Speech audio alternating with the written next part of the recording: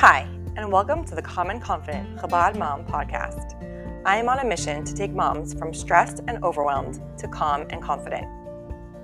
Join me on this journey, and you will be sure to learn many tips and tools along the way.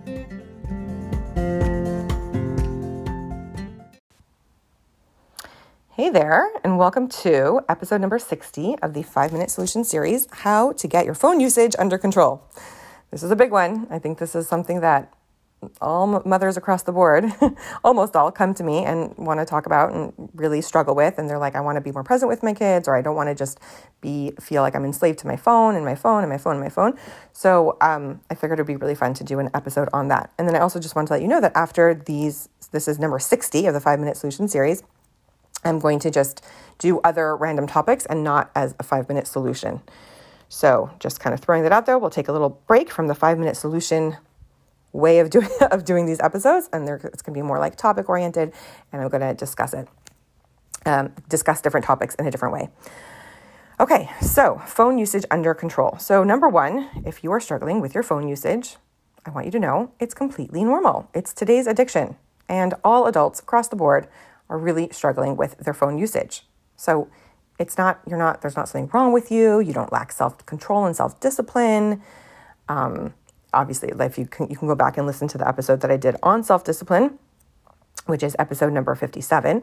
But it's not that you're lacking it. It just might be a muscle that you want to strengthen. So how are you going to strengthen that muscle? That is the question. So what I like to do with my clients is something called a phone protocol. We just start making some rules about our phones, right? Because it could be you might have some already. Maybe you're like, oh, I charge my phone out of my room, or I power off my phone at night, or I don't look at my phone until I get my kids off to school or camp, right? Something like that. You might have some rules about your phone already, or just look at your current phone usage. Like, what do I currently do? Is it just always around me and I can always check it and right? Or is there any kind of guidelines whatsoever that I do with my phone? Okay. So first look at what you're doing already, and then make your phone protocol, which is, how do I want to use my phone? Now, again, I want you to set yourself up for success, which means that if, let's say right now, everything, you're just always around your phone, always on it, always, right? Don't go from that to like, I power it off from, 3 to 9 p.m. and I don't look at it, and then I don't look at it at night, and then create a phone protocol that feels manageable and doable for you, but is, again, like a step up from whatever you're currently doing, and allow it, again, to be fluid. Sometimes things change, right? Right now, as I'm recording this, it's the summertime. Maybe my phone protocol is going to be different than a school year. Generally, I'll share my ideal phone protocol for me during the school year is that my phone is not in my bedroom. I charge it outside of my bedroom. I don't bring it into my bedroom at night. And then I try to power it off from when my kids come home from school through bedtime. Okay, so let's just say roughly that's like maybe from 5 to 8 p.m., I like to have it powered off. And that's actually basically my phone protocol, because during the day, if my kids are in school, even if I have my baby with me or whatever, I'm okay with checking my phone. I'm not such a big social media user. At the time of this recording, I'm not on Instagram. I'm not, it's just not something that, I don't know, that like nourishes me. I don't really go on social media so much. So that's not a challenge for me. But of course, I can get lost on other things, WhatsApp. There's plenty of things that we can get lost on our phone with. But that's like an example of a phone protocol, okay? Now, everyone's different. Everyone's going to have different things. It's going to change. It could be fluid. It could, whatever it is. But that is really step number one, is to create some rules for yourself about your phone, okay? And it's like making decisions ahead of time. I'm making a decision ahead of time of what I'm going to do with my phone. And then here's another decision I want you to make ahead of time, how you're going to treat yourself, right? When you do or don't follow your own phone protocol. Because I don't want you to create a phone protocol and then be like, oh my gosh, I don't keep it. I'm so terrible. I'm so bad. I'm so this, right? Like, I want you to understand, like, even if you created one, you are in the game. You are in the arena, to use Brené Brown's verbiage, right? You're in the arena working on yourself, working on your phone usage, working on wanting to be maybe more present or more available or more whatever it is with your kids, okay? So I want you to just realize that alone is a win.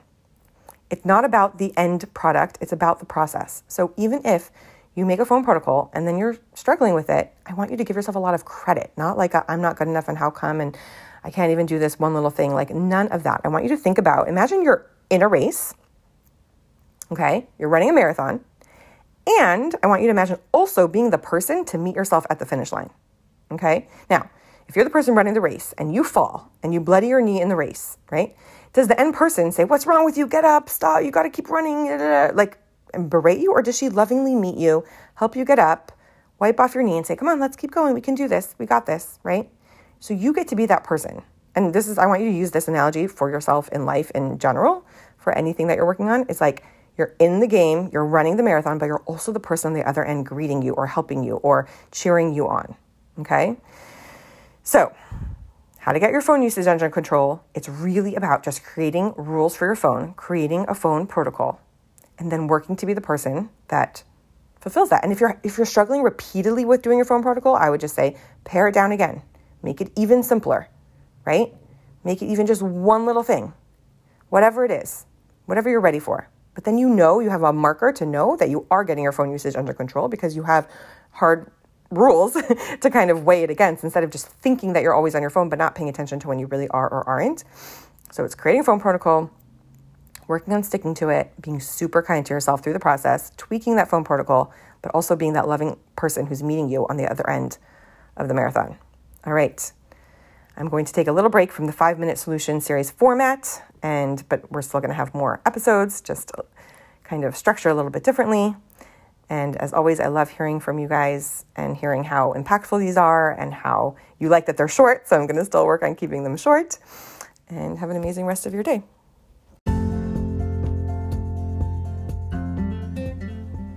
I think that the path of motherhood is darkest when we choose to walk it alone. And that's why I'm planning the most amazing party of the century where you will no longer have to walk the path of motherhood alone ever. It's the Calm and Confident Chabad Mom Tribe, a place where we come together weekly for coaching and gaining tools in camaraderie. You'll have access to an entire mom vault of resources, videos, audios, and trainings to help you love your mom life and not just get through it. That's in addition to a workbook that will take you through tons of coaching tools that we'll do together on calls, and it's going to be an amazing community. You can visit www.group.adinalanda.com/membership to join the interest list and be the first to know when doors open toward the end of the year. Again, that is www.group.adinalanda.com/membership. It's going to be pretty awesome, and I can't wait to have you join.